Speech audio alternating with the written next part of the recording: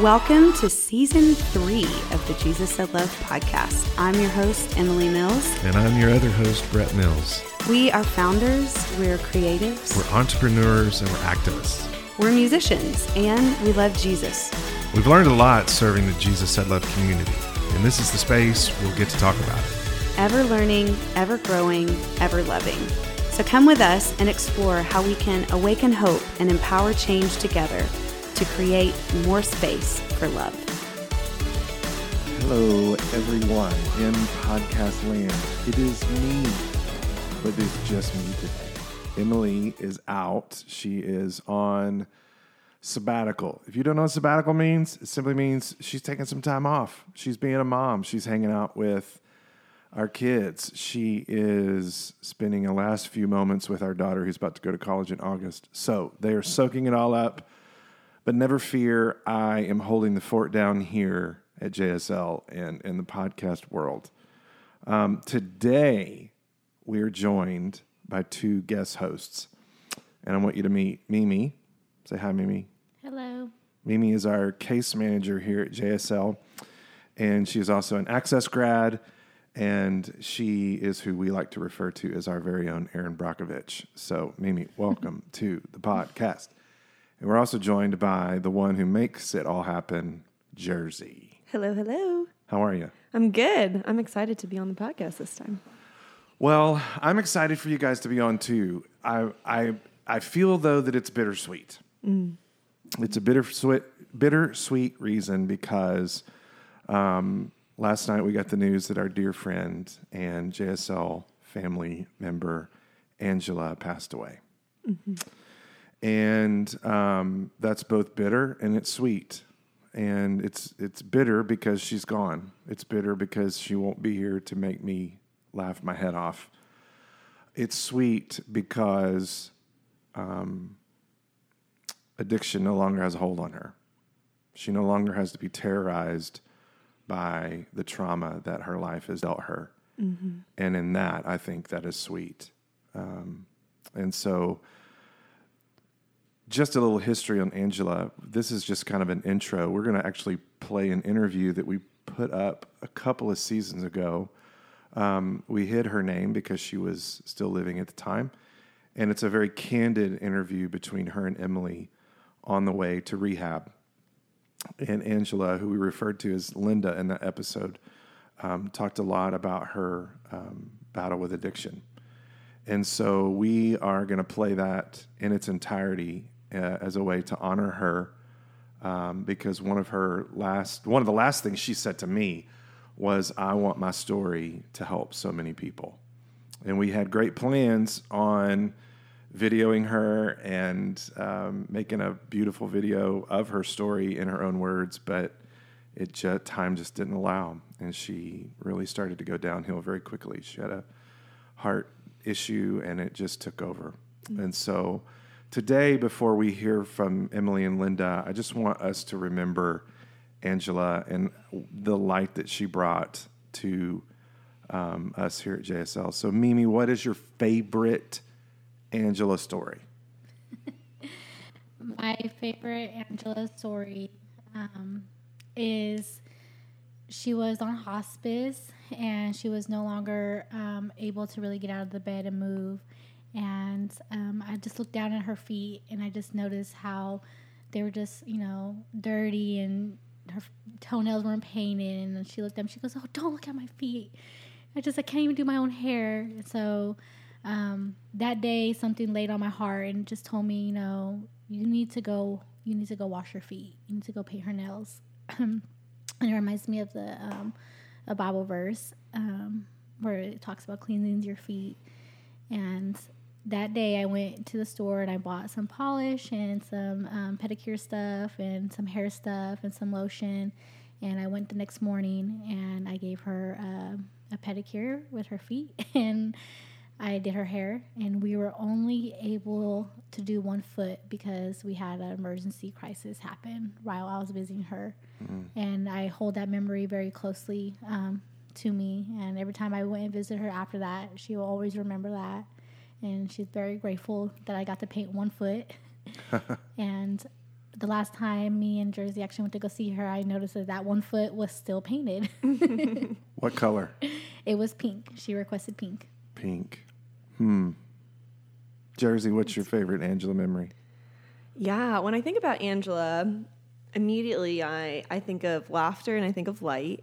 Angela has always been a funny one. Anytime you talked with her, there was always something that you just weren't sure what she was going to say, but you know you're going to bust out laughing. No doubt. And so she spent quite a few moments with me in my car when we're driving somewhere, and then quite a few moments out on our couches in the main room.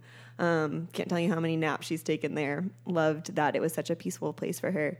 And there was one, it was actually not too long ago, that she had taken a nap on the couch, was just resting, wanted to be in our space, just to find comfort, to be around people that loved her, to find peace as she was struggling with her heart condition and respiratory issues and stuff like that. And we were taking photos for something, and the newer iPhones now have 3 cameras. And Brett knows where I'm going with this.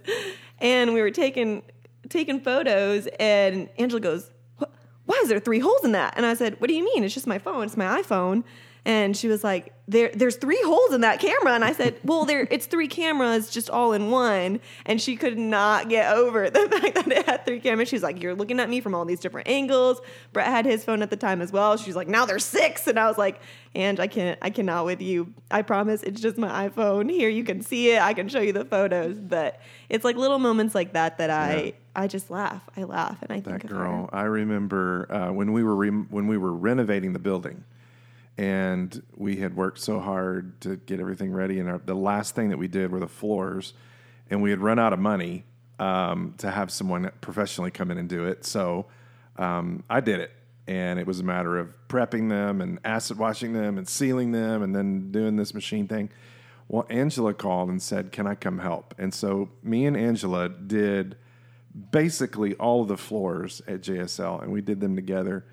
And the several days that it took us, I heard more prison stories, and I heard more. I don't think I could repeat the stories publicly, but I have never laughed so hard in all my life. She has just lived a lot of life, a lot of textured life, and was able to have such a positive attitude about it. I mean, her trauma began at best she could remember 2. The age of 2. And, you know, what we know about that, what we know about exploitation and addiction and things like that is for her to have the life that she's had to some degree has been a miracle. And the fact that she even made it this long is a bit of a miracle.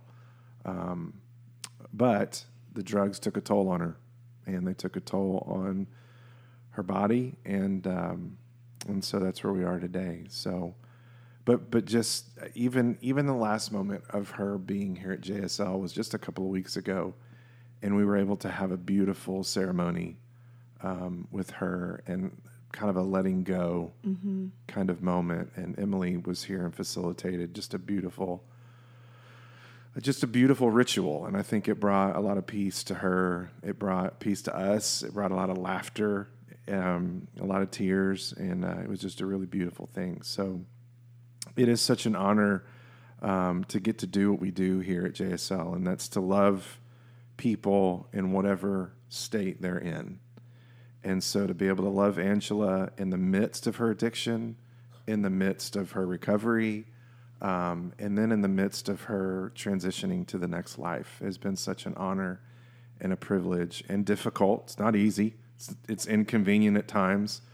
I can't think of the number of times that she's called us late into the night and just wanting to talk, and we're wanting to go to bed, and Emily rises to the occasion and is just Jesus to her. So anyway, we hope that as you listen to Angela's interview that you're reminded of people, and that you're mindful that everybody has a story. Everybody has specific circumstances. Some they've been dealt with, some they've chosen, and some a little bit of both. And so before you're quick to judge them, maybe you can dig deep and find a space of empathy for them at first, because that's what we know Jesus did. And so just listen with open ears and an open heart, and help us celebrate the life of Angela, because we're going to do that. We're going to do that on Saturday at her memorial service. So here it is. I've been using since 1981. Okay, I've been using the needle since 1989, and I know I've been in so much recovery. And what I see is that you go in there and you get all this Jesus, you get all this healing, and it's great. Then most of the ones I've been in, you're out. You don't have a job. You don't have any money. And if you don't have family support, which I don't, because I burnt all my bridges, where do you go? And they burnt your bridges. Yeah. Yeah. The very family that you would go back to Exactly. are the people that trafficked you. And some people have family to go and help them from where they're at to keep going good, and that's great. Yeah. Some people don't. Yeah. And so what do you do? You don't have no money. You're desperate. You're out there. You go back to the old ways, survivor mode, and for me, that's not good. Yeah. So no one will let you in the door. Your intentions are to do good and stay clean, but when there's no offer out there for you to get a job, or you got all these stuff on your record, you can't get a job, you usually go back to that life. So that is just the longest you've ever stayed sober was this last time. 3 years, and that was mainly because I had long-term, I went from long-term, and then I went to Victoria, which is great they're not for recovery. I wouldn't use them for recovery somewhere where I'm at right now, because I would leave and go find a job right now if I was at Victoria. If you were in Victoria for perpetual help home. Yeah, but sober living home, they're great. Okay. If you're at that level, you got to be at that place in your life. Pretty independent. I was at that place in my life. Yeah. I did get clean for 3 years. Yeah. But then when my daughter died and I came to Waco, if I wouldn't have had access, I probably would have already been dirty before that. Yeah. But because that program kept me going and kept me thriving on Jesus and thriving on wanting to be clean, because I had a motivation, I stayed clean through that. I did not relapse. I still had the same problems I still had the same grief with Sky, but I didn't relapse. So after access, then you got a great job. You were living with your grandmother, but you still used. I messed up. Well, because I was grieving over Sky, because I have trust issues. Yeah.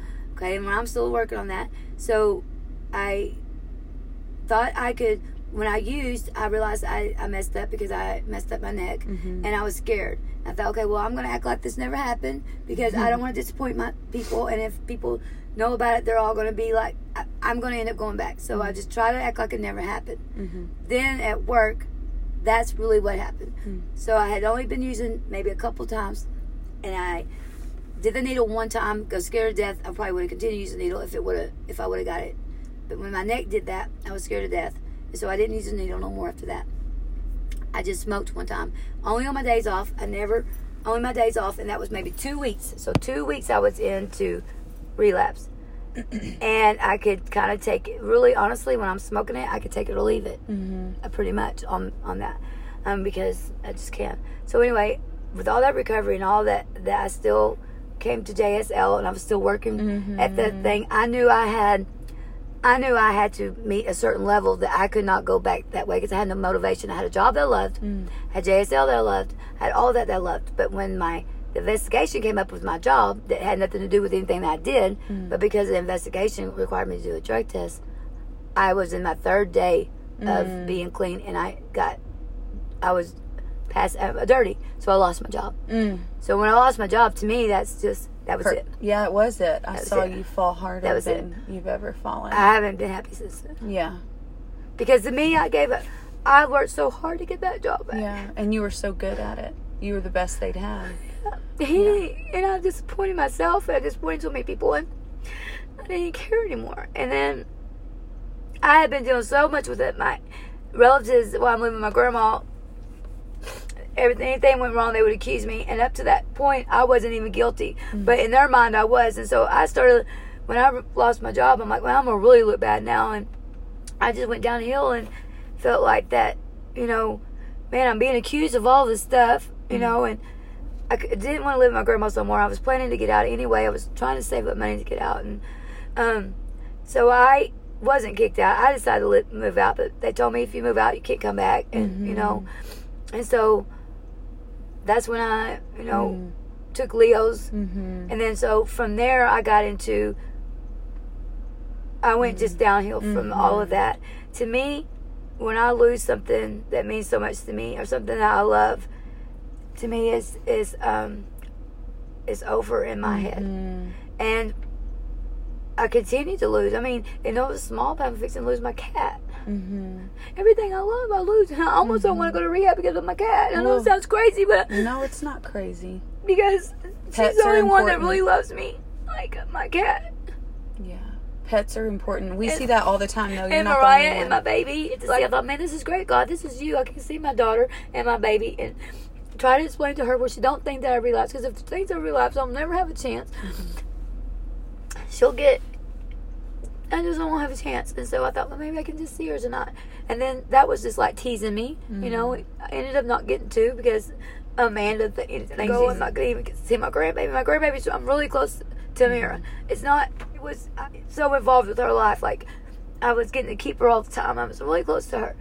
And they're, to me, all I got right now here. And so I feel like, in a way, I'm gaining and I'm losing at the same time. Yeah. But... So what you're trying to say for recovery, because I think your biggest fear going to this short-term rehab is that... I'm giving up, again, even though my home life situation isn't the best, it's still a home. Right. And I'm giving it up today, knowing that I can never come back to it. Right. Okay? So after 28 days, I don't have a guarantee of what's going to happen to me. Yeah. So I almost don't want to go to recovery because of that. Yeah. Not because I don't want to get better. In a perfect world, what does long-term recovery look like for women just like you who have been right where you're at? Women that there's a difference between being addicted and being, to me, I'm probably one of the worst addicts. I mean, I know that my addiction is so far gone and I've done it for so many years. I know what it's going to take for me. And honestly, if I'm honest with myself, I know that I have to be connected and have accountability, not so much in an institutionalized program, but I might can work up phases, but I have to always be accountable to someone or I will use. And I know that's where I'm at in my life. So responsibility. So long-term housing. Long-term. Definitely. You would say, yes, a medical detox. Yes, 28-day. But then after that, at that You move same up location. So if you could create one location. It'd be about a place about this big. Yeah, exactly, wouldn't it? Well, We're looking at a hospital. Yeah, and what it is that, a hotel? would start with levels. You've got detox, then you work up so far, then you got the next program. I would say after detox, you could do something like access. That would you be think after your 28 days? yeah. sure. After 30 days, I would do maybe even after 90 days. Yeah, I Because think after access detox, is pretty some hardcore. people do 90-day program, and then because you want to be completely 90 days because a lot of stuff comes up healing that if you're not ready, you could go back to that drug. Exactly. And that's exactly what happened to my daughter. Yeah, I know. So I think maybe you need to be sober at maybe least, even 3 months. Yeah, is that 30, 60, 90? 3 months, so 90 days. Maybe do I wouldn't say maybe do And then some of access. I would say you need start introducing it. Yeah, maybe not get into the really hard healing stuff until later, because that's when. But I was at a good place because I had 3 years clean, so I could handle that. See, Right. But I needed to continue it. Yes. What happened was wounds were getting open, the healing was happening, and when I left, it's kind of like fly the nest. You're on your own. so those thoughts and those wounds are still open. Now I've got to, by what I learned, I've got to get it healed with me and God. And there's some people that are just not ready or strong enough for that. And because I'm numbing because I'm hurting, and I'm also numb because I feel like I also self-medicate. I feel like that me being on methamphetamines are the only thing that keeps me normal. I have to go use in order to go do anything. Like today, I'm not because I didn't have a choice. And so I've done cracked up today. I've done screamed at people, and I've done everything else. And normally I won't do that because I don't want to hurt people. Yeah. You didn't hurt me. You know, when you raised your when voice. I'm like you this, didn't I hurt would have me. stayed home and just got high because I knew I wasn't at the place to go anywhere. Yeah. But I didn't have a choice. I had a time. I had an appointment, and I had to meet it because I'm legally now in trouble. Yeah. Jail is not the answer for people. No. Jail makes you hard and mad. Yeah. Jail, as I can see, I know now that the cops were asking me questions and doing things that they illegally they weren't supposed to do. I just was told about it, my lawyer. So I don't even trust. I really don't trust now. Yeah. I didn't Because trust after they before. arrested you, they detained you for hours and Hours. interrogated you, tried to get you to give up information. And he tells me, yeah, they'll drop the charges off, but he don't advise that I go be a spy for them. They want me to be a spy for them, you know that. Dangerous. But anyway, so it's like I feel like that long term means recovery is forever, forever. Even if you have 10 years, you might have a program where you've got housing for people that have had 5 years plus clean. Right. There's levels. You Like don't little put, cottages with women Yeah. and children. You put them at levels. You don't put a person just coming off the street off of drugs with a person that's had 5 years clean. I mean, they may be good mentors, but there's that would cause that person could trip up and fall though. Yeah. From that, I had 3 years clean, and I relapsed. Of course, I saw the guy. I relapsed by seeing somebody, and he's like, "Hey, you want to go get high?" If I wouldn't run into that person, but I can do bad by myself. But I was already in relapse mode. I was already in relapse mode because I was grieving, and I knew. Now it's physical. Yeah. I don't even have to be in any mode pretty much now. Right now, I'm feeling physical now. I'm physically, if I don't get the drug, I'm going to hurt for the rest of the day and not until Friday. And I'm still going to hurt because then I'm going to be in a rehab that's going to detox me.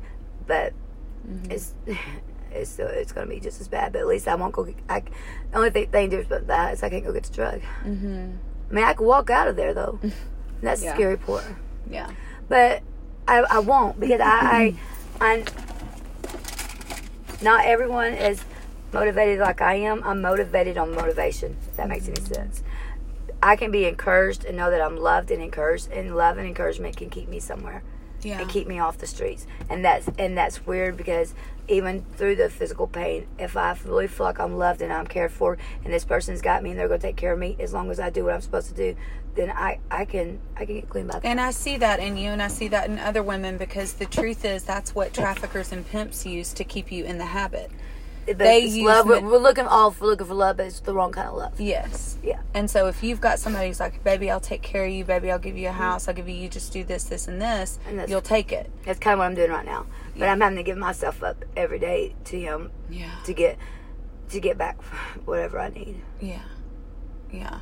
And, I mean, pack a cigarette, it doesn't matter what, I try to, like, not have to get anything from him so I don't feel like I owe him.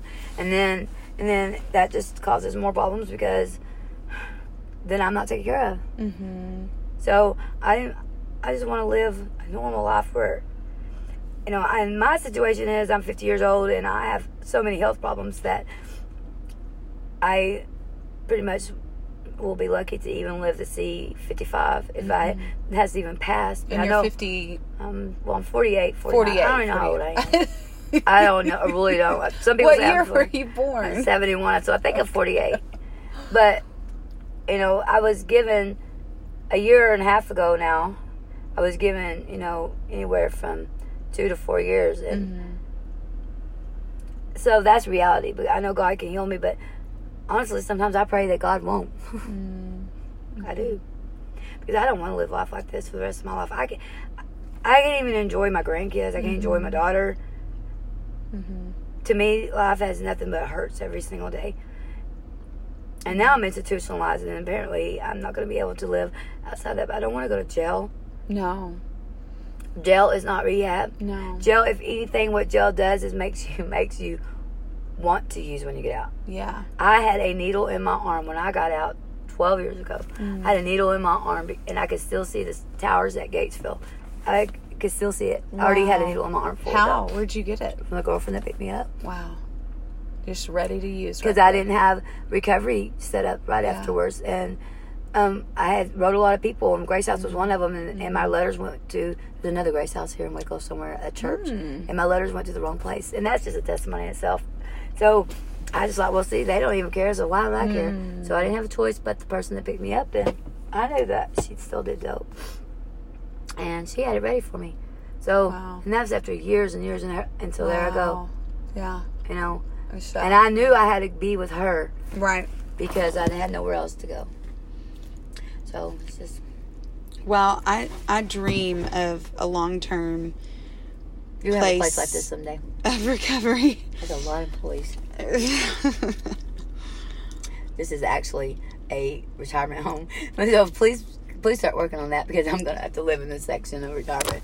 I will be the old lady over here in this little... You know, the interesting thing, I did this silent retreat at this monastery, which is like a place where nuns live, right? So over the summer I went, and they follow this Benedictine monk order where it's like you work together, you eat together, and once you become a nun, they don't ever send you out to hospice or out to a nursing home. You stay with them. Oh, wow. And they are by your side until you take your last breath. I'd probably be a nun would probably be a really good thing for me to be.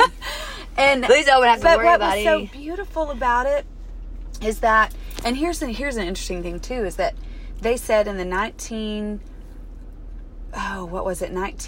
when they started, 1930s maybe, the convent in Fort Smith, Arkansas, there were 300 nuns. Mm-hmm. They're down to 33 now. They're having to sell their building.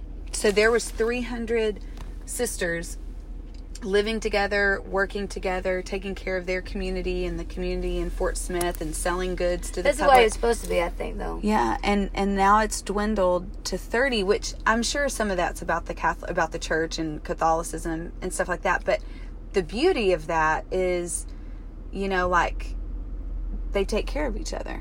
And I think for women who have been so traumatized by their birth families even, or been out on the streets, we're all looking for family and for community. And that's why I'm scared to let my family even sees that. You know, the first thing my mom said the other day when I told her about this, I'm so glad you got Emily in your life to help you.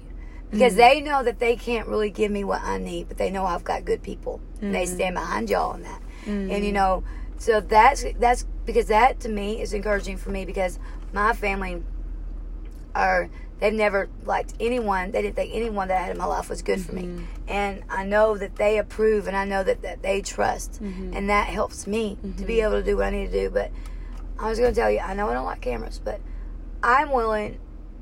I will help you whatever you need to help other people. Because I know that God has given me a gift of either help someone get something started, because I'm not strong enough to do it. But I believe in recovery, and I know what it takes. I know, that's the thing, is I know my boundaries. I know what it takes. I know what causes me to use. You know how stubborn you are. I know how stubborn I am.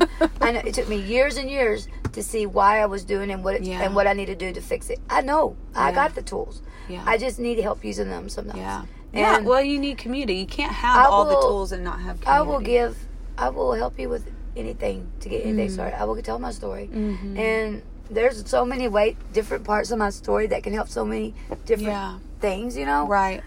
And, you know, you have a purpose. You have a purpose. And there's a reason why you, with all your health issues and as much dope as you've done, girl, most people would be dead. You should be. I should have been dead the other night. The cop said, you should have seen the levels of the crap that was in my body. I should have been dead when I went to the emergency room. I mean, when they resuscitated you. Yeah. I've been in a coma. And it's so. I've driven backwards in Dallas at 10 o'clock at night. Was driving backwards in a separate lane coming off heroin, and woke up and hit a guard thing, and that's what woke me up. And there was not one person on the road. That's a miracle. Wow. Not one, and it was Dallas. Not one person was on the road. Wow. And for God to clear that highway for me, because I went all over it, and I didn't even get stopped. I remember just pulling over. I slept it off it didn't even, it's a miracle. When I think about how many times God saved me, sometimes there was times I got angry, like, oh, why just let me die? Well, sure. Come on, please. I know there's a purpose for me, and I know that's why the enemy fights me so hard. That's right. Because I don't know what it is doing, but I want my life to end with a purpose. I want my life to end with saying that I helped somebody get recovered. Because that's my heart. You're such a caretaker. One reason I'm in so much trouble is because I let people in my car, eat me. Because I want to help all the hookers in Waco. And I know better than that, because I wasn't at a place to do that. Yeah. And I know I started going into relapse mode. I didn't get it from her, but I started going into relapse mode the day that she showed me all the meth that she had, I'm like, literally the physical draw. Physically, my body started physically I didn't, because I mentally knew I did, you know. But I still played that in my mind over and over and over. And, you know, it don't take anything. I mean, I could be anywhere and find it. That's not the problem at all. But being in Waco, I think it's more easily accessible because I'm well known. And I have a lot of old clientele that, you know, I know how to get what I want. And but my main thing is, I feel like a lot of times I don't tell people to say, don't make an excuse for using drugs. Well, number one, this could sound like an excuse, but it's really reality. So whatever you want to call it.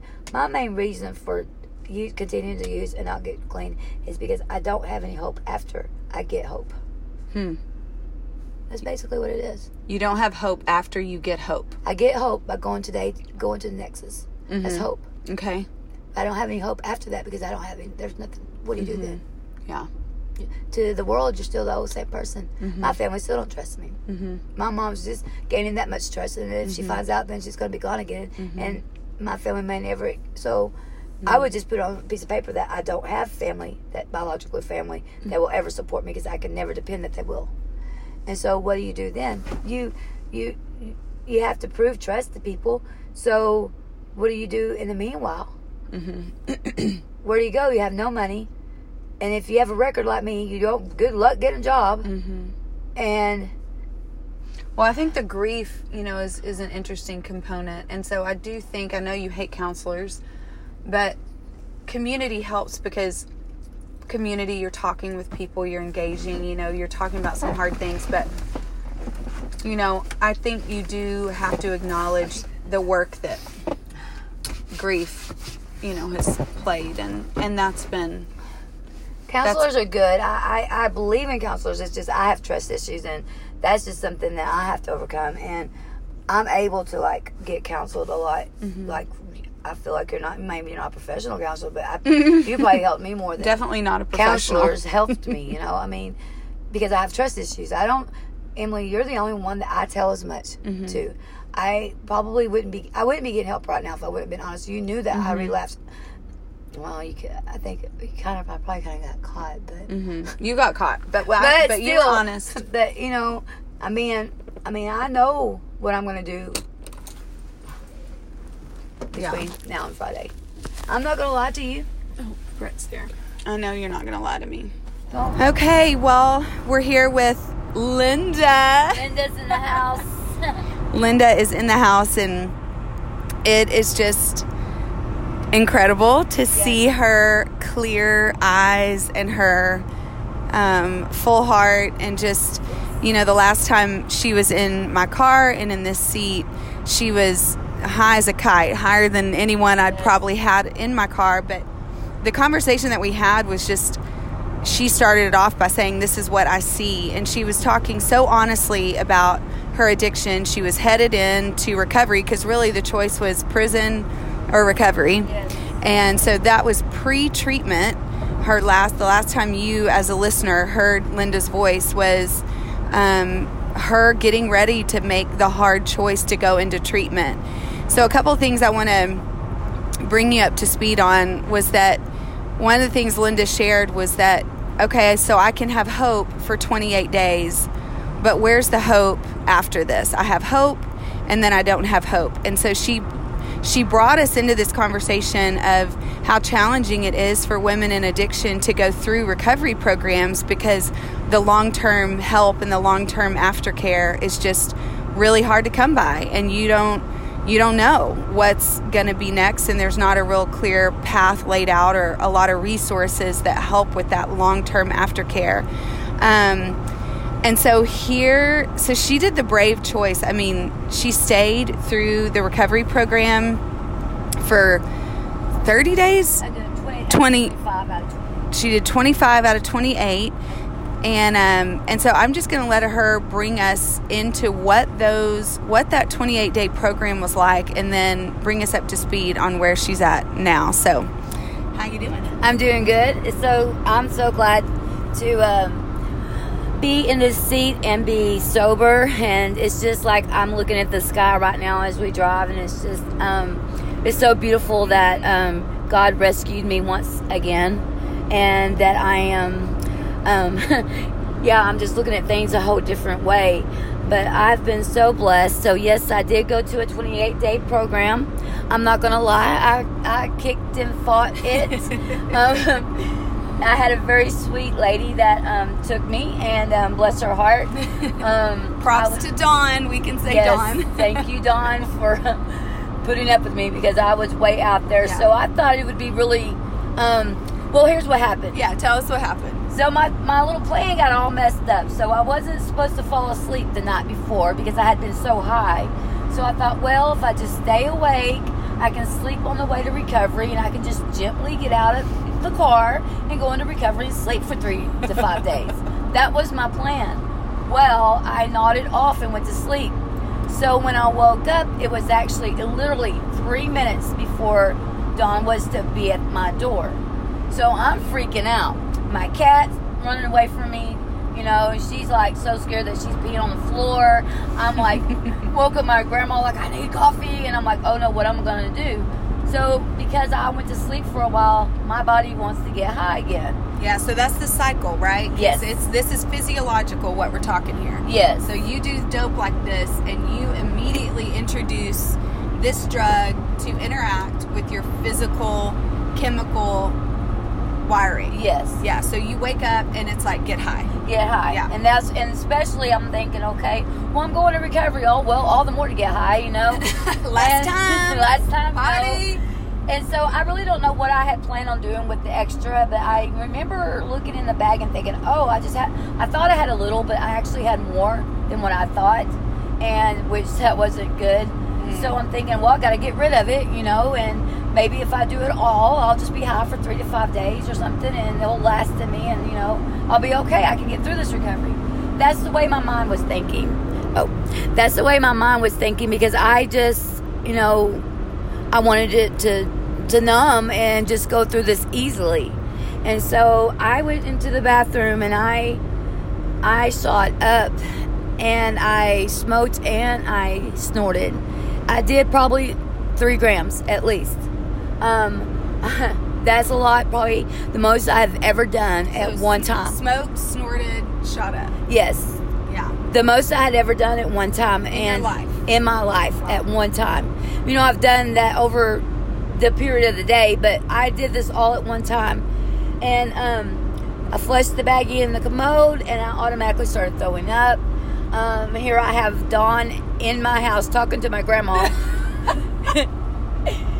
It's not funny, but we can laugh about it now because it's insane, right? It really is insane. And I remember seeing my grandma sitting on this stool in the middle of the kitchen, and I'm like, you know, for me, I was looking at her. She looked, you know, a little kind of funny, but I mean, everything looked kind of funny. My cat didn't even look like a cat. Wow. Like, I'm thinking, oh no, what have I done? So I really did get scared inside. There was a fear, like, oh my gosh, I could actually die. Yeah. And I got really scared, and thought, okay, I'm gonna play this off, you know, I'm okay. And so Dawn looks at me, and I know she looked at me, and she's thinking, oh no, what did I get myself into? Got to put her in my car for 2 hours. And I think did she call you? Yeah. She told me you were so high. She goes, Emily, she's really high. And I said, well, she's been really high for the past several months. I mean, since Access let out, you know, I said, she's been getting high. And she said, well, like, I don't know if she's going to get in the car. Like, I don't know if, you know, she's just really high. And I was like, does she need to go to the hospital? Is she coherent? And she's like, yeah, she's walking around. She's getting stuff done. Oh, yeah, I was. Okay. I was getting stuff done.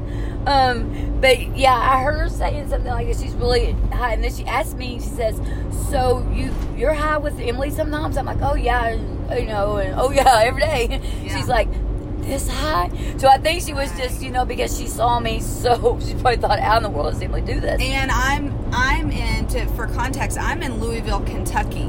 So I'm out of state with Hattie while all this is happening. So we've arranged the recovery bed for her at the treatment facility. We've arranged Dawn to give her a ride. So everything's kind of on a timeline. Yes. Everything's on a system. Except for me. I'm out of state, and everything's supposed to go smoothly. So their system was going a lot different than my system was going. So I remember getting in the car, and we had a conversation. I believe we had a good conversation. And I remember all of a sudden we drive up, and I'm like, what are you doing? Are you stopping to go to the bathroom? She said, no, we're here. I said, no, there's no way we could be here. We been in the car from I said, didn't we go to Dallas from Waco? She said, yeah, we're here. I was like, we only been in the car for 2 minutes. That's how high I was. I just want to paint this picture so that you can see the beauty of it, because I was so gone that I literally thought I was in the car for 2 minutes, and I've been in the car for 2 hours. And when we drove up, I saw cameras everywhere. Emily loves to take me places with cameras anyway, and I'm like, I asked her, I said, so Emily put me in this place because she knows I don't like cameras. Emily knows I don't like cameras. And so there was cameras in the bushes. There was, because it's a rehab facility. So, of course, they've got tweakers like me coming. They're going to have cameras. So I remember them coming out, and they were so nice. I wanted to take all the stuff, and I wasn't allowed to take it. And they're just like, let her take it, And I think I took a whole bunch of things that I wasn't supposed to have, but she can have this extra blanket, whatever it took to get me out. And it was a fight to get me out of the car. I don't know how long, but they finally got me out. And I remember just going in the place, and I was climbing over there. Reception office. Yes, and I called you. Yeah. And I was literally in this lady's lap talking to Emily. And I just remember that. And so these people knew how I came in.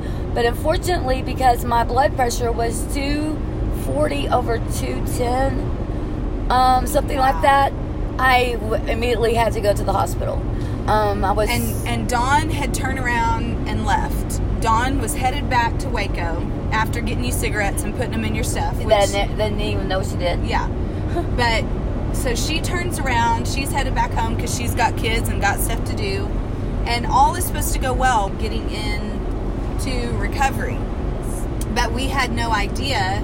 We knew she was high, but we didn't know how high, and we didn't know her blood pressure would be, like, how in danger you were. Yes. You were in danger of another stroke. I mean, you've had strokes before, and so that's when they called me, you called me, I'm in Kentucky, and it's like, how do we get her to the hospital? We can't take her.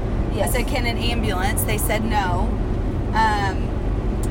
Because they would be responsible for that bill, I think. They had to get me off the property. They had to get you off the property because they didn't want to be responsible if you had a stroke. Yes. So Uber has a great feature now where and I've learned this with our friend Linda, I can schedule an Uber if needed for safe transportation. And I did that. And they got you very quickly and got you to the hospital. Yes, the Uber driver actually was very nice and actually had to get a wheelchair and get me in there. I remember just kind of just nodding out. I was going out. I was really kind of getting scared. I remember my breathing getting rapid and kind of getting scared. The doctor said that he doesn't know because it wasn't showing up exactly, but I probably had a couple of strokes because my blood pressure was so high. So here I am. I'm in the hospital. I got IVs and I got all this going, and then it was time to get out, to go home, or whatever. And it's night, and it's Dallas, and it's downtown, and Nexus is closed. Yeah, for the recovery. Nexus is closed for the weekend. Yeah, you can't get back. It's Friday. Yeah, it's Friday. Yeah. So they're closed. I can't get back in. And I'm like, okay, so what's going to happen? And I didn't, there was offer us thing to go to the psych ward. I'm like, I'm not doing that. You got to remember I was still pretty high, even though they flushed. I mean, they gave me IV bags and stuff like that, but I still had it in me. Yeah. And I was actually coming down, so I was very defiant. And I'm not a very nice person when I come off drugs. And so I argued with poor Emily on the phone. She was trying to make all these arrangements for me, help me out the best she could to have people come help me, but nothing was working in my mind. Well, and all the shelters were full. And that was the other, just resourcing this woman, you know, who desires to go into treatment, and she's willing to go, but now the places are full, except you did have a choice to go to the psych ward. Yeah.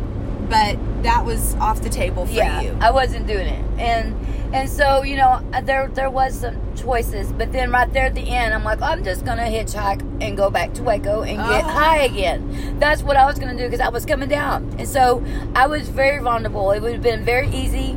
And not only would I had to go to Waco, I was sitting right next to a guy that offered me dope. So I was like, oh no, but he wanted me to do something for it. And I'm like, man, I'm too sick for that. Like, I just been through so much.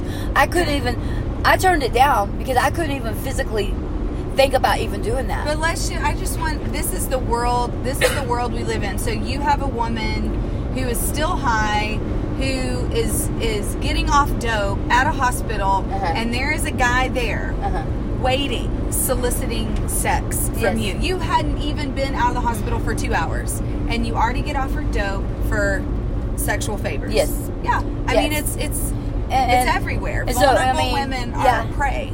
I kept telling Emily, you just don't know. And so I hung up. And what she wanted me, here's what the glory of this is what's so beautiful. And I thought about this later.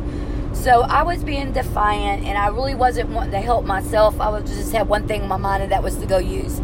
So she wanted me to call this lady that she got for me. Her name is Courtney, and she's with Rescue Hope.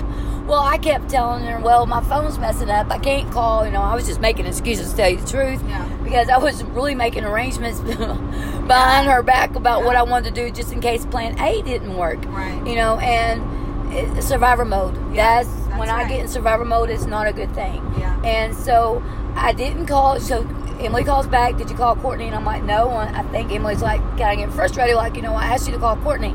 And so I said, okay, well, I'll call her right now with you on the line and show you that she's not, you know, my phone's not working well. Courtney answered, I think, at one ring.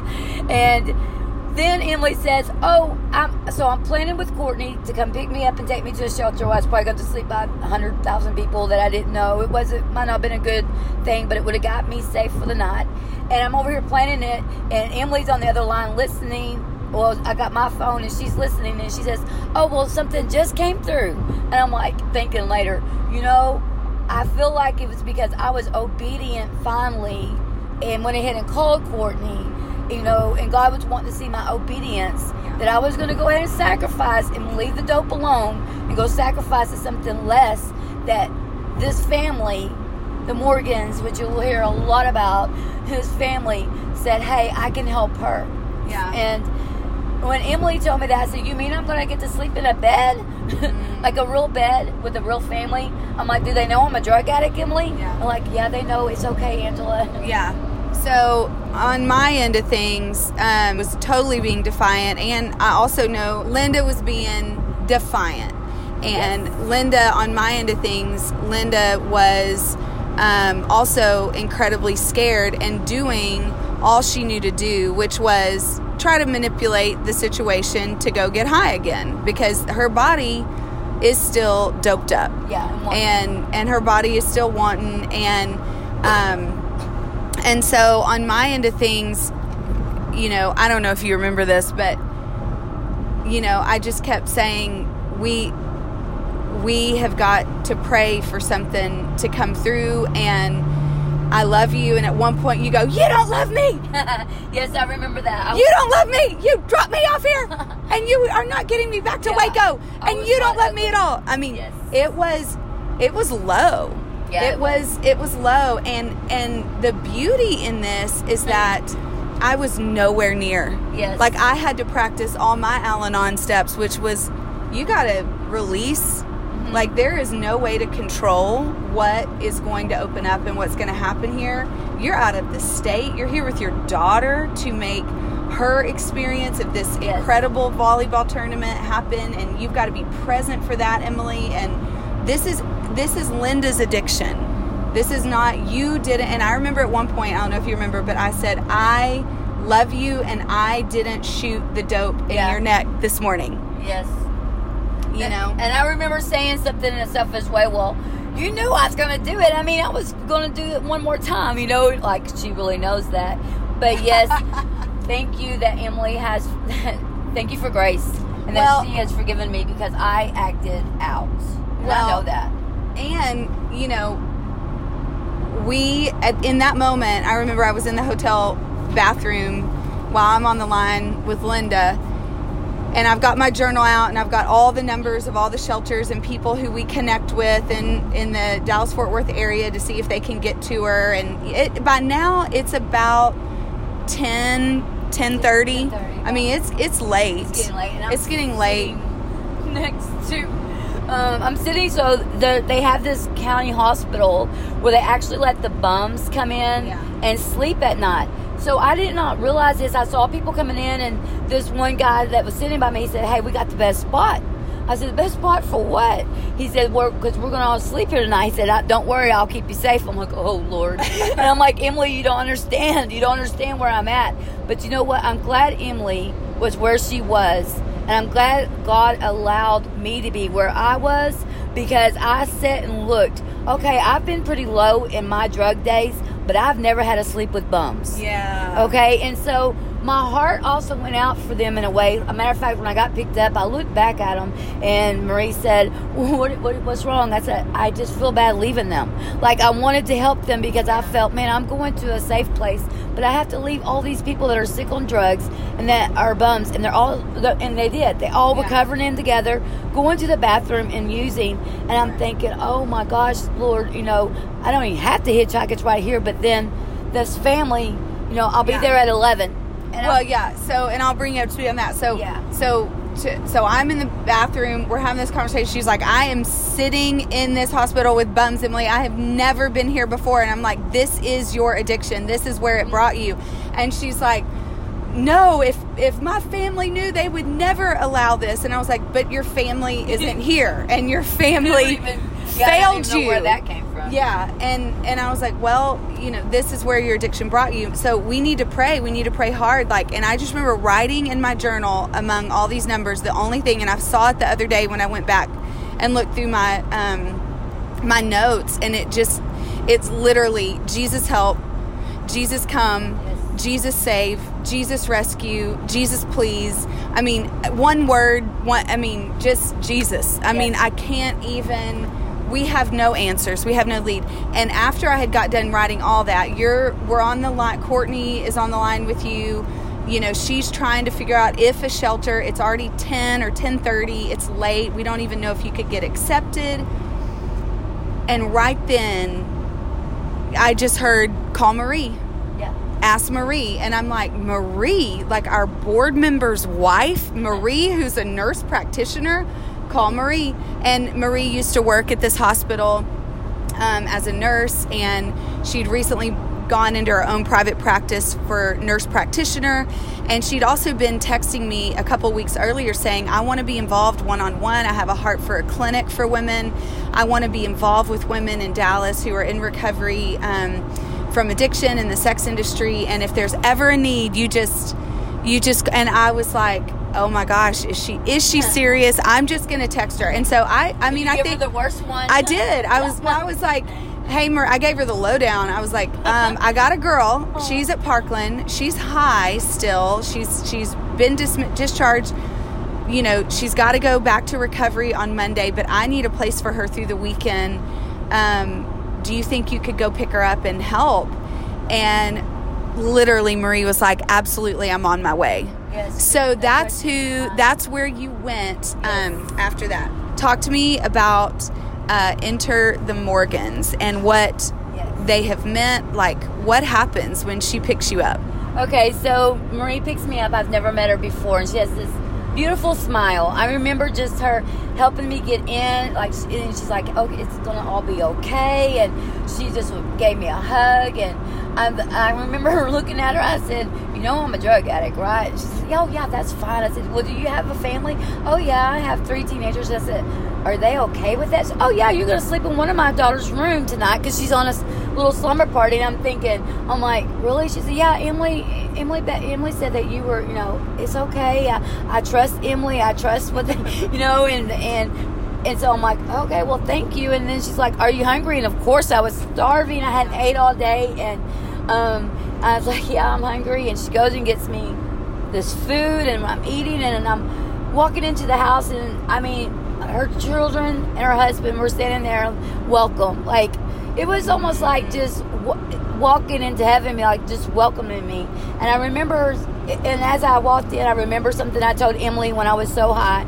I just want to be in a family, and a family that loves me. Yeah. And Emily said, you can do that, but right now you got to get sober. Like, you can't just, And so this family just welcomed me in. Well, the weekend ended up going into a week because I went and I had to do some a business in Waco with the trouble that I got, because I had picked up a charge. And so I had to go to Waco, and Marie's like, I'll take her to Waco. So, meanwhile, this family's just loving me. We were laughing, I still was coming down a little bit, and it was a really easy. I said, man, I've never come down this well. Like, I just transformed. I mean, I just went from being so high to coming down and not being sick.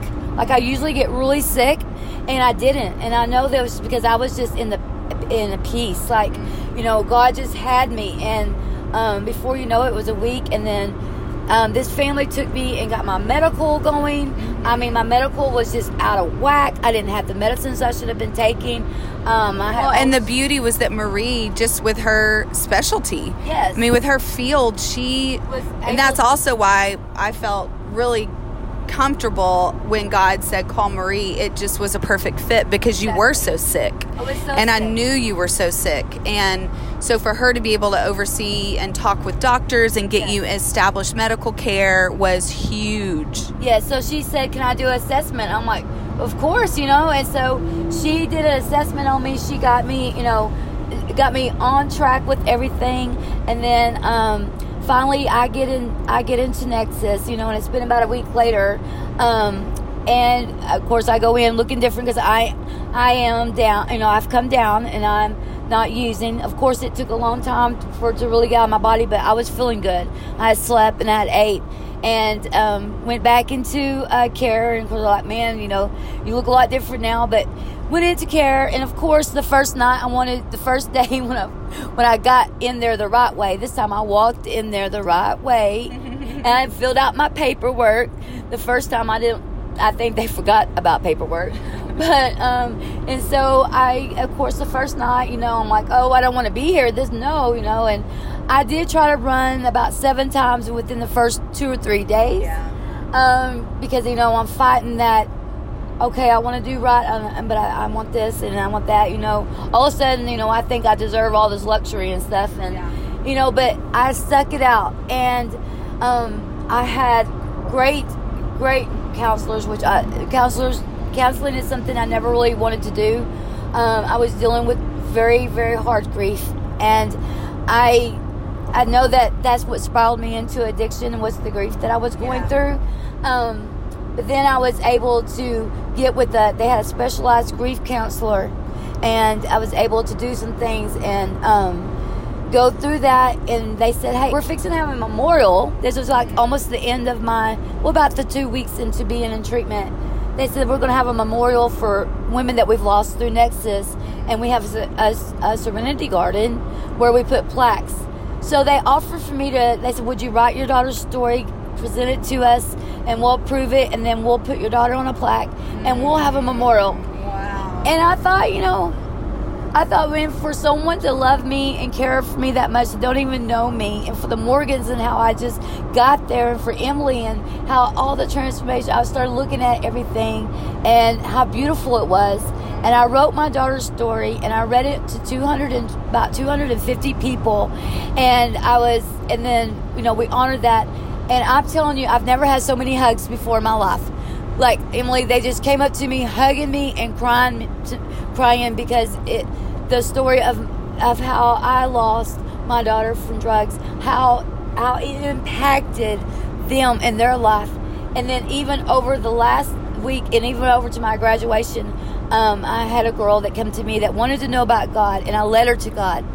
And then I knew that I wasn't only at Nexus for me and for my addiction, but I was there to help someone else. And I was able to share the love of God. I was witnessing with Morgan's one day when they went to get an x-ray. God was able to bring out in me what I knew I had in me, what he gave me, which was to tell the world about Jesus, because I love to witness to people. And I think this is something that was just it's been so beautiful in my transformation of why the work of Jesus Said Love has changed my life, because I think the assumption is like all these people are so lost and all these people don't know Jesus. And it's not true, though. Like, there are so many women in the sex industry, and there's so many women in addiction who actually love Jesus so much and know God in a different way. Like, can you just you do have such a special connection with God, you know? And what does God mean to you? What has God meant to you through just your life? Because you've been through some hard stuff, and you've never, I'm not saying that, you know, all of us face different disappointments with God and struggles with God and things like that, but your faith has just amazed me. Yeah, and the thing is, I think that's probably why I dealt with so much shame when I would relapse, because I do have a very personal relationship with Jesus, and I love him so much. And it was through other recovery homes and through other ministries too, that just to show me the love of God, because of my abuse, I did not see God as a heavenly God. I didn't see him as a loving God. I didn't see him as that. But as I grew to know that Jesus was a loving Father, that he was my papa, that he was my daddy, when I really saw that, I got a personal relationship with him, and I had, I just had a deep desire to live for God and to help others. I mean, I feel like God has called me in the ministry to help women that have been in addiction like me. But when I fell so hard that I didn't feel worthy of it anymore. I didn't feel like I had a purpose. I felt hopeless. I really didn't have any hope. The day that I was driven to Dallas, I'm going to tell you, I had zero hope. And if it wasn't, I had to be the one to initially say, I want to get help, and yes, I'm going to stay and do this, because nobody was making me do it. Right. But if I didn't have Jesus Said Love and the Morgan family, if I didn't have this net of love, I would have never gotten to where I am today. And my net of love has grown so much. My desire has always been, I want to be a little kid again and be loved by a family, something that I did not receive when I was a child. And I'm really getting to do it, man. So the Morgans are still 100% in my life. I go to soccer games. I go to their house. I'm with them all the time. I love them to pieces. They call me and tell me good night. Their daughters I just love them. I have such a sweet relationship with the oldest daughter, and we're just like, she's real protective over me, and I just think that's so cute, and just loves me. And I was looking for Oxford houses, and so I'm going to stop you right here. Okay, so you get through this. So you stay Marie over the weekend. She gets you to Nexus. You do the 25 days there. And y'all are still in contact. You're still, Marie's visiting you, and you're talking to her every night. And it is a net of love. It's a family. You've been adopted into a family, which is what we know regarding addiction. That's actually why you used in the first place. Yeah, and let me because back up there was broken family. Let me back up just a little bit, because I have trust issues, and these people were telling me all these things, that they're going to be there for me and they're going to do this, and I was hearing all these wonderful things. It was too good to be true. And even when I was at their house, I was always thinking, when are they going to stop loving me? When am I going to be too much? When is all this goodness going to stop? And I have been one, even with Emily, over the years. The love that she gives me, sometimes I would push her away because love would scare me. I didn't know how to accept love, because every time I love, I feel like I lose it. And so I remember Marie looking at me and saying, I said, but you're not going to never come back. You're just dropping me off, and that's it. She says, Angela, I know this is hard. And she said, I know actions are going to speak louder than my words. And their actions did. Yeah. Because who was there for me when I had a visitation day? Who was there for me with smiles opening their doors up again when I got out and I graduated? They were. Mother's Day. Yeah. Mother's Day, we plant a tree. We have people come over. We have a birthday cake. We have all kinds of things to do in remembrance of my daughter. And also just, it was the most beautiful Mother's Day I've ever had in my life. Yeah. And what do you want to eat? Steak. Well, I got a steak bigger than my head, you know? I mean, you know, it was so cool that they would let me be with them on Mother's Day. Mother's Day is a special time between your kids and your mother, and a lot of people like to spend it together, just their family, but they let me be a part. And I think the thing that you're hearing in this is, and that, you know, and JSL does have great vision for, you know, some extended aftercare programs. I mean, we definitely know that there's gaps that need to be filled, but the truth of the matter is the love of a family. And if families and people will open their doors and open their hearts, because there are orphans who are 50 years old. There are orphans, there are women who are 50 years old who need a family. And Linda is an example of needing a family like this. And so it's just beautiful what the Morgans offered. So I just want to ask now if you can talk a little bit before we wrap up. What made this recovery different? Because I know you're 35 or 37. How many days out? How many days clean do you have? I'm 36 days clean. Okay, so you got 36 days. Yes. What made this recovery, because you've been to 18 rehabs probably over your life. Yeah. So what's different? Did you just run out of gas? Did you finally surrender? What's different now about your hope as you move forward? Because now you're in an Oxford house, so you don't live with the Morgans now. You're independently living. You're getting your feet back under, you know, on the ground. You're getting your head clear. You are still connected with the Morgan family. They're still, you know, you don't have a car, so there's still rides and stuff they're helping with, and you're going to soccer games, but you're living on your own. You're doing your community at the Oxford house. But why does this feel different? Well, this time is different because, number one, I did run out of gas. Yeah. And I did completely surrender. I really feel like all the years that I was surrendering, I don't know if it was completely me surrendering. I think I was surrendering with people holding my hands up to surrender me. And that's just the way I want to look at it. Because this time, I see pictures when God speaks to me. And I could see me just putting both of my arms up to heaven saying, okay, God, here I am. Yeah. Because I didn't know what else to do with myself. I've never really felt to the point hopeless where I didn't care if that bump killed me. You were at death's door. Yeah, and I've never been, I've always been fearful, okay, well, let me be careful with these drugs. I don't want to die. I want to still be high and have a good life. But I didn't care anymore. I did not care anymore, and that's why I know I was at the end. And this time is so different for my recovery. Like, I'm in my step study now. Like, I take the big book seriously. Yes. I take going to meetings seriously. You have a sponsor. I have a sponsor. I have two sponsors. I have a sponsee and a sponsor, and which is awesome. And you're going to counseling. I'm going to counseling. I'm going to IOP, which is intensive care outpatient. Yes. I'm doing drug classes every day. Not only am I doing that, but I'm also doing a healing book on the sex trafficking and stuff that just idea for that. I'm doing a whole different class. Wow. And so I've got so much healing going. But what really, I'm going to have to just say this, what really, really this time has really showed me is love.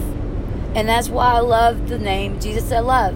Because the love that I have felt and the support that I have felt has given me so much motivation to carry on like none other. And I know some people might take the 4-letter word very lightly, but I don't, because love means so much to me. And I have seen that people care. They have risked. I mean, Emily has come before in the hood, and I'm like, Emily, are you crazy? This is the hood. She's risked her life. The Morgans came and picked me up at 11 o'clock with all these bumps coming out, and like, risked their life and done things as a sacrifice. They sacrificed for me, sacrificed time for me. They sacrificed for me. And when I saw that even Emily, on her time off, was sacrificing her time and her love for me, you know, it meant so much to me, even though I was a little brat. And I know that she's forgiven me, but it really does mean a lot to me. And even entering Waco right now as we're talking, I haven't been here since I was high, and we're going through meth mead, which is bell mead. I call it meth mead. And I'm looking and I know a neighborhood over here, and I'm thinking, you know what, it doesn't even affect me like that. Because I know that I have a safety net of love, and I'm going back to a life. Right. Like, what I was living, I thought was life, was not life. I actually look forward to the days to come. I feel like I have a future. Like the Oxford House, that was a blessing within itself. They were all $8 and $8.50 a month per person. That's a lot. That's like $212 a month. I mean a week per person. And for me, I'm thinking, oh my goodness, I don't have a job yet. You know, I'm just doing odd jobs.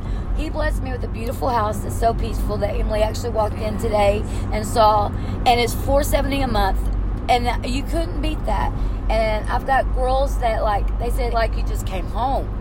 It's like we've known you, and I just fit in with them, and that we all, like, we accountable to each other, and I just love that. And like I look forward to today, to coming to Waco and seeing people, but I also look forward to going back home, because I know that I have a life there, and I know that it's just begun. Yeah.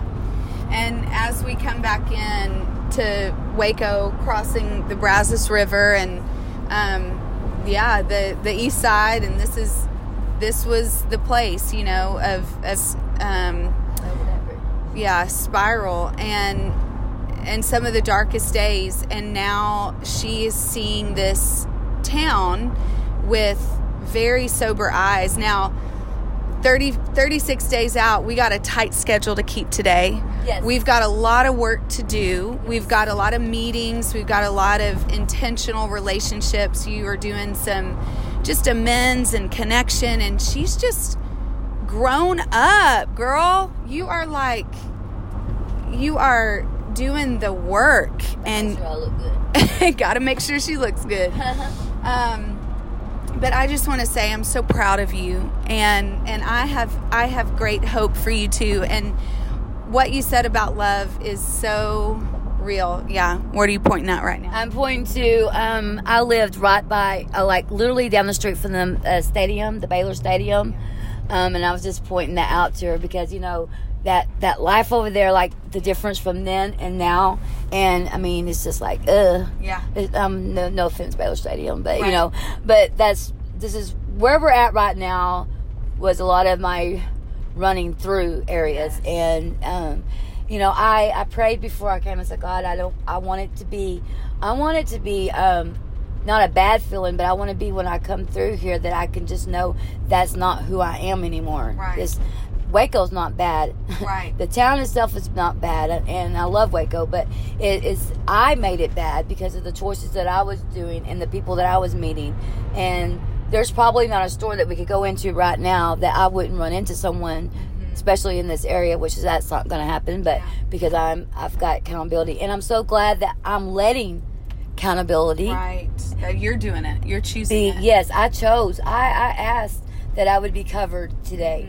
Because I knew that coming into Waco was something I needed to do. I've got a little bit of business to take care of, and a daughter to see. But I knew that I needed complete covering. Not just drop me off and take me home, but complete covering everywhere I go. Yeah. And because I honestly want this. If I didn't want it, I would already try to manipulate my way back here. Yeah. But I honestly want sobriety for the first time. And relocation is many times essential to women who have been in the industry, have been in the life, have been struggling with addiction. And, you know, Linda's got a new life where she's at. She has a network of love and support where she's relocated. And sometimes that is absolutely essential. It just, it literally is the difference between life and death for many people, but you have to choose it. And so women have to choose that, and she's made that brave choice to relocate. Well, I want to end with saying this, because what you said about love earlier is so powerful to me. There's a quote by Mother Teresa, and it says, "Faith in action is love, and love in action is service." Yeah. Wow.